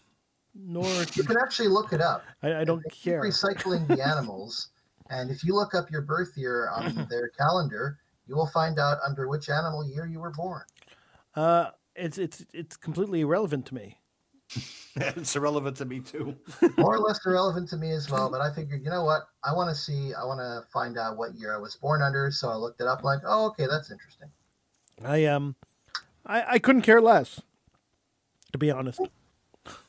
That's straight talk with Howie Silberger. I couldn't care less about I'm just being honest. Do you want me to lie? I could lie. I'm just trying to be honest. Honestly, I couldn't care less. Honesty counts. You know, some people care about these things, not And so some much people me. don't. Now, am I supposed to care about them? I don't know. Do you That's want up me? to you. You make that choice for yourself. Do you want me to care about them? Well, I don't know. But I really just don't. Should you care about them? We don't know. I don't know. You tell me. I leave it up to you, Howie. You can decide. Well, It I is leave your it. show. We're leaving it up to you, Howie. I leave it to my producer because my producer is. Oh, you're leaving it up to me. I leave it here up to we my go. producer because my producer is I the guy think who it should takes be- care of the I show. think it should He be- makes sure everything runs smoothly on the show. He sets everything up, and he Yeah. makes sure that the show is a good show. So I'm leaving it up to my producer to make this Show decision. is always a good show. I am because leaving it up to host you. it, To you. because you host it, and Mark's a great guest. Sure. so You're that's lying why now. You're lying have- now. You're we lying now. Tell me I'm a good host. You're lying. Of course, I'm not lying. Of course you are. You know you're lying. I'm giving you a compliment. That's You're a lie. lying.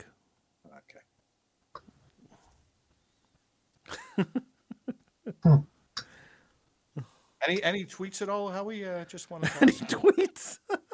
Yeah, the Twitter machine. What's going on over there? You realize that the only person who's ever tweeted us on this show, there's only been one person. That was Ryan Morrow. After he was on the show, and we mentioned that we never got anyone tweet. We never even got one tweet.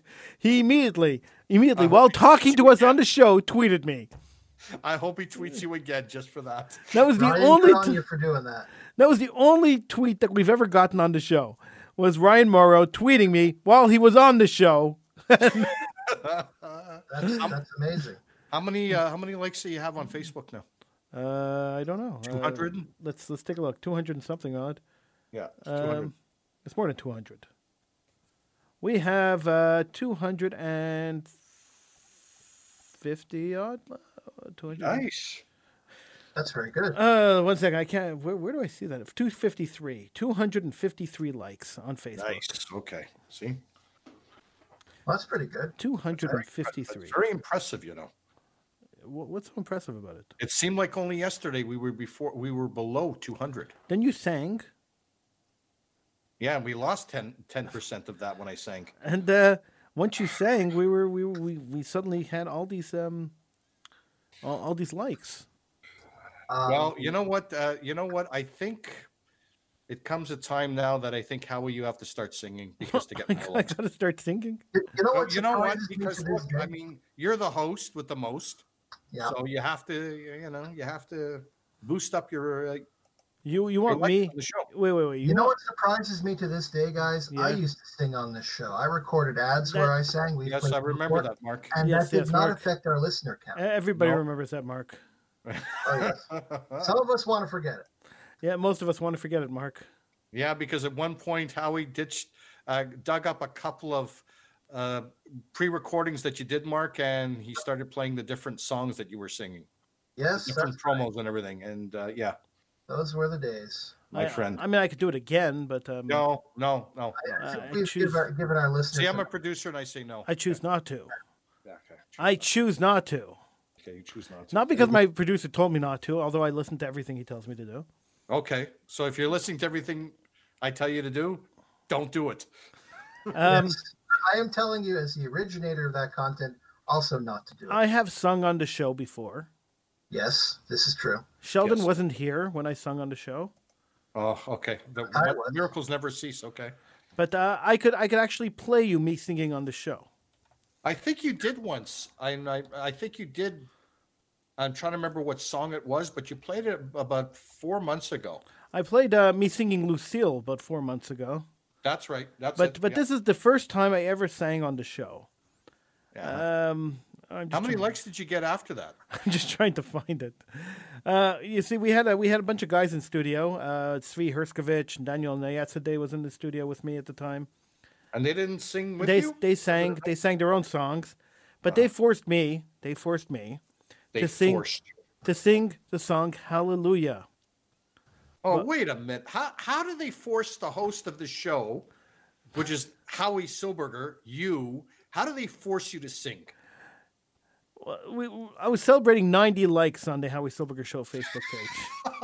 It's an odd number to celebrate. Yeah. So we got up to 100 that night. This was 5 years ago.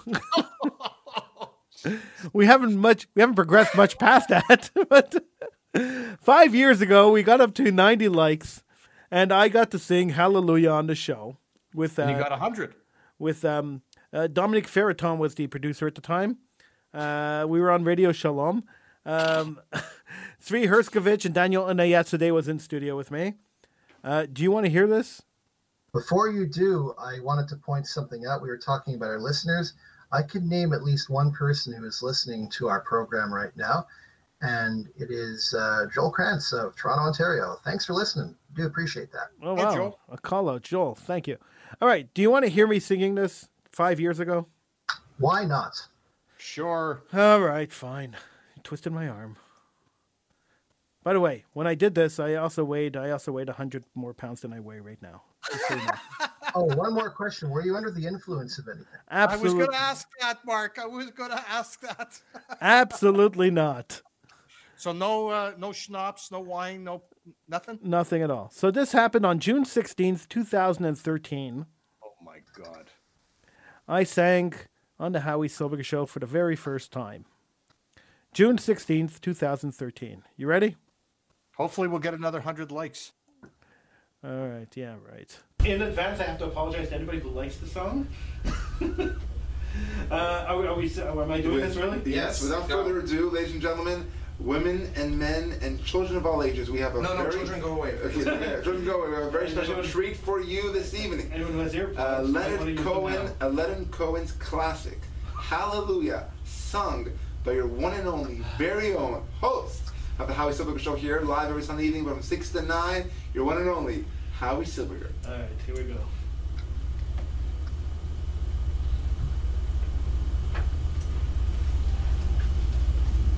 Now, I've heard there was a secret chord that David played, and it pleased the Lord. But you don't really care for music, do you? Words like this.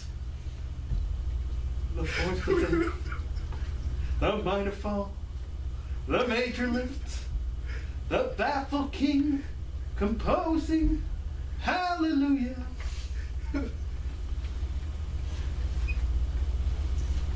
Hallelujah.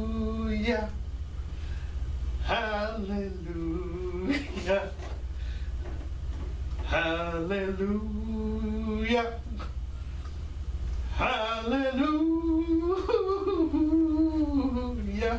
All right, that's it. We gotta stop, and we just got a text to say that we're gonna be losing all our listeners. So there you go. A cappella on top of everything else? I think maybe music was playing on the air that just didn't turn up on this video. If you want to see that live, by the way, you want to see the video of that happening, you could. I have to see that video. You could just go to the YouTube Howie Silberger YouTube page. Just search try for that again. You want to try that? Yeah. You can just go to my YouTube page, Howie Silberger. Go to YouTube and search for Howie Silberger, and the video's up there. I think that's the first time that YouTube channel has ever been mentioned on the show, at least as far as I know. I didn't even know it existed. Oh, well, there you go. It's been there since at least 2015, 2013. Hallelujah! Hallelujah! It sounded like somebody was tickling you or something. Oh my gosh! Sheldon, I got a question for you. So terrible. You've heard Howie sing. Who's the better singer? You're the producer. Have you ever heard Sheldon? Have you ever heard Sheldon sing? I would say to all three of us, and I'm including myself in this, let's not quit our day job anytime soon. Has anyone ever heard Sheldon sing? Because Sheldon sang. Well, I was on the Facebook video that you took. Sheldon sang on the show too. Did he now? He sang for the 160th like on Facebook. Another weird number. So I sang for the 90th. He sang for the 160th. It should have been the 180th, but anyway, we did 160. That would have been, exactly. Here is Sheldon singing, just because we have to round this out. Oh my God, you kidding me? Hey, go. Thank you for letting us be ourselves again. And thank you for liking us on Facebook, 160. God bless you, Elizabeth. Thank you for letting us be ourselves again at TrueTalkRadio.com. I should make that into a promo. Sure. I should write some new promos with one stipulation that I don't have to sing it. You don't have to sing them. So that was Sheldon singing for 160th like. And of course, if you happen to be like number 300, we're going to sing together, all three of us. All three of us will sing. We'll sing together. Yeah. Brave souls we are. So you bring our likes up to 300. The Howie Silberger Show page on Facebook. You get your friends to like us, and you like us, and everyone gets up to 300. When we hit the 300th like, we're at 253 now. So when we hit the 300th like, all three of us will sing together. Or just That means 47 away. I'll be 100 at that time, and I'll be in Hawaii. Smoking, I understand. I will probably still be on this show because that's just how life has turned out for me. Me too. I mean, I've been on the show. Half my life already. So I mean, well, what's the other half? I've been on for a third. So yeah, that's something. What the hell? Let's stay on the show for the rest of my life. Why not? Because it's all for the love of the game of the show. It's a labor of love, folks. We sure the heck don't get paid for this. So no, we don't. No, we don't. We don't get paid for that. So it has to be for the love. Mm-hmm. It is. And that's why Sheldon sang for us. Thank you, Sheldon. You're welcome, Howie. And that's why Mark sang for us. Thank you, Mark. My Thank pleasure. you, Mark. Although I'm not sure if I'll be doing that again. Yeah, and I don't know if I'll be doing that again. And Howie, thank you for singing also. I don't think anyone wants me to do it again. I don't know if anyone wants me to sing again. I don't think anybody wants me to sing again. Certainly all right. Nobody wants to hear my voice again. So we all know this 29-year-old Democrat that was elected in New York. What was her name? Something Cortez. What's her first name? Why am I drawing a blank on this one? Is her last name Acacia Cortez? Acacia Cortez. What's her first name? Oh, rubbish. I just heard it in the news. Yeah, I'm drawing a blank on this, and I have no idea why. I should know this. Is it Amelia? Anduria? Alufia? Alexandria Ocasio-Cortez. Alexandria. Alexandria Ocasio-Cortez, yes. Yeah, All right. Yeah. Also known as by her initials AOC. All right. So we got a remix of Billie Jean to play for you. Oh boy. Here we go. I remember this. She told me her name was AOC. She lives in DC. She said, "Excuse me, but can you please pay my rent? I cannot afford my apartment." Come on, girl. She started talking about politics like a socialist. Been for too long, it puts yes. This chick is nuts. She probably rides on the short bus. She reminds me of a donkey that smoked a lot of crack and got hit in the face with a frying pan. Ow! She's borderline retarded and her policies are whack. Don't try to speak with logic, cause she just won't understand. Come on! AOC is not suitable for Congress. She's just a girl who dances on rooftops. Someone please just make her stop. Stop it, you mean ignorant.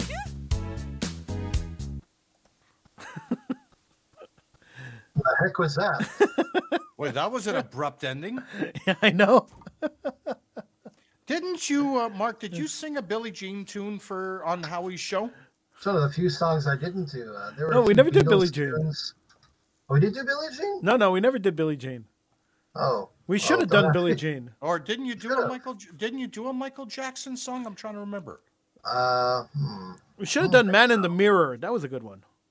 Yeah, well, we did The Gambler. The way all that started is I'd say to Howie, name a popular song. I'll make it into a commercial using lyrics about you and the show. So he'd think and he'd give me a song at random. And I'm like, okay, while the show was going on, before my segment, I would work on it. By the time the show was over, I had the script written. Then we recorded, usually in one take. And then after that, I would look at Howie. Howie would look back at me, and we would proceed to laugh our heads off. It's true. Wow, to do it in one take, that's boy, that's something. Yeah, we used to do 99% of them we did in one take. Yeah, some of them we did in multiple takes because we were just laughing so hard. So we had to do it again. Yeah, because sometimes the lyrics were really funny. Or sometimes they were. Or sometimes Mark singing was really funny. Yes. But so much so I cracked myself up. But most of them we did in one take, and then I put them into the system. We listened to them in the car on the way home. Yeah. So it was a quick addition into the radio station system. Then we would run to the car, and we would hear them, and we would laugh even more. Wow. Good times. Yeah. That's a nice HSS flashback for y'all. All right, so a little bit of a news update because the story we covered a couple of weeks ago. An attorney representing Nick Sandman, the 16-year-old student from Covington Catholic High School in Kentucky, who became the center of political controversy last month, have announced legal action against Nathan Phillips, the Native American man who Sandman and his classmates were accused of mocking. Atlanta-based lawyer L. Lynn Wood, who is known for winning defamation cases, told LightSight News that Phillips will be sued for his lies and false accusations against Sandman and the Covington students, which he said are well documented. Wood said the first round of lawsuits will be filed within 2 weeks. Now, Sandman's legal team sent legal notices to more than 50 journalists, media personalities, Hollywood celebrities, media organizations, and Catholic organizations on February 1st, notifying them that they could be potentially sued for defaming Sandman. These entities, the lawyers allege, propagated a false narrative that accused Sandman and Covington students of mocking Native Americans in Washington, D.C. last month. In the letters, the lawyers requested any evidence pertaining to Sandman, Covington, and the overall incident be preserved for future use in legal proceedings. On the onset, the list of potential legal targets was set at 54, but Wood told LifeSite News that numbers continue to grow, explaining Sandman's team of lawyers is in the process of sending formal written retraction demands in conformity with the statutes in states which litigation may be filed. Wood further confirmed on social media Friday that Phillips will be sued. Woods also confirmed that the Diocese of Covington continues to investigate the Washington incident involving Covington students, although he does not know why. He told LifeSite News, "We have no idea why the investigation by the Diocese has not been concluded, but we are confident that any objective review of the evidence will conclude that Nick did nothing wrong. Nick remains calm and well-mannered despite being confronted by an activist beating a drum within inches of his face while chanting loudly. Nick did not utter one word except quietly urge a classmate to refrain from making any comments that might aggravate the situation created by Philip and the black Hebrew Israelites."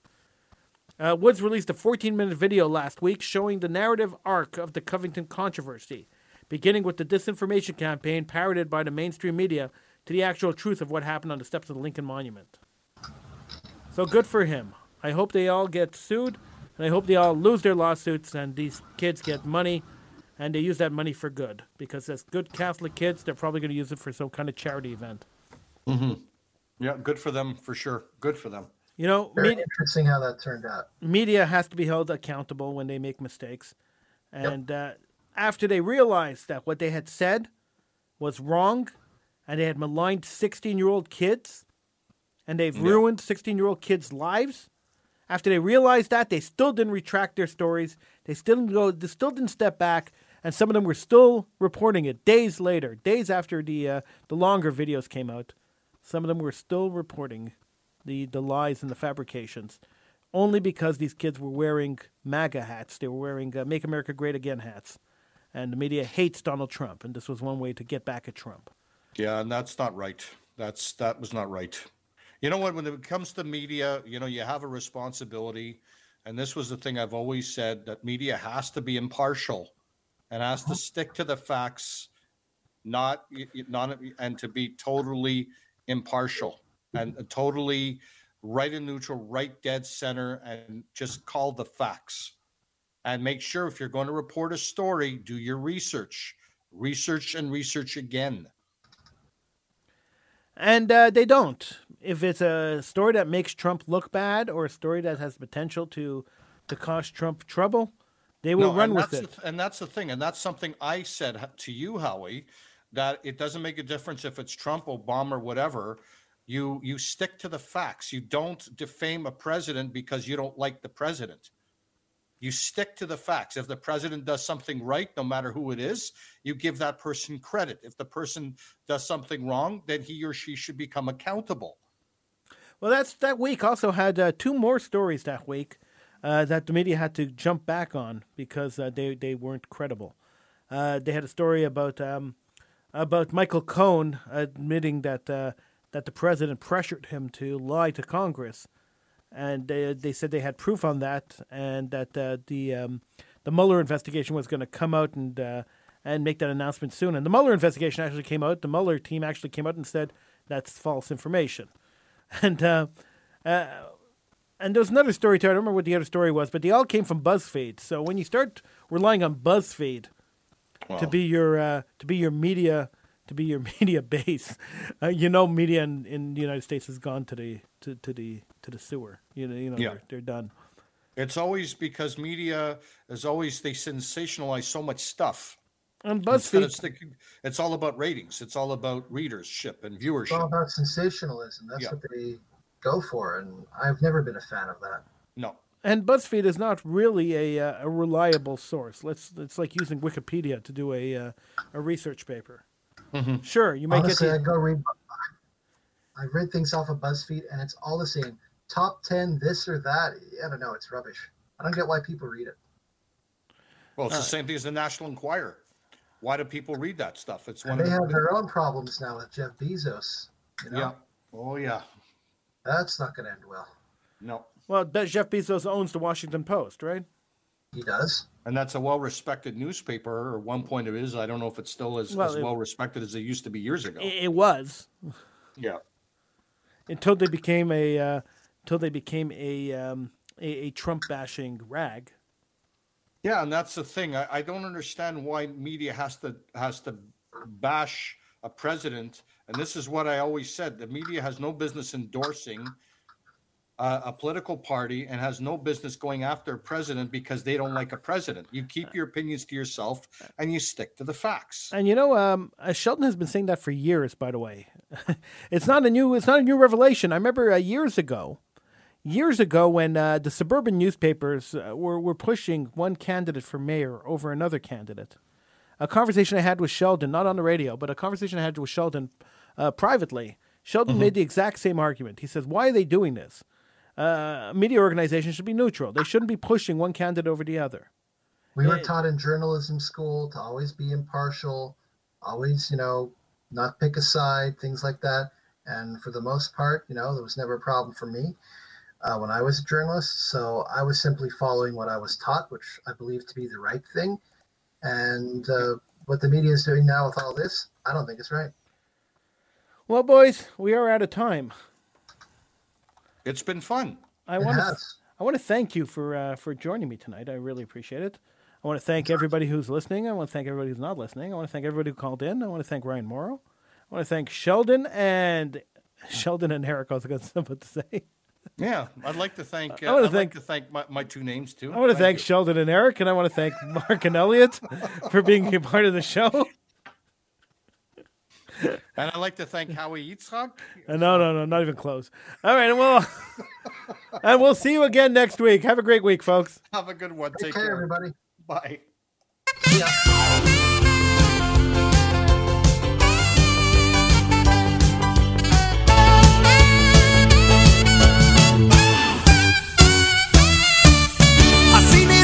Faces of kids all over the world. They're speaking as members of their Jewish community. And what they are all saying is very plain to see. They're sending a message to you and me. We'd like to learn all there is to learn. We'd like to know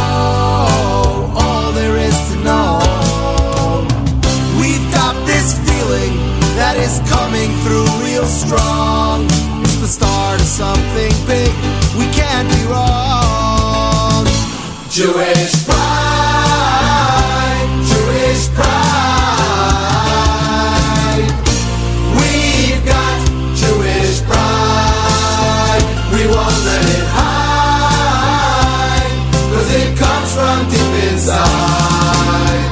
So shout it out loud. Jewish pride.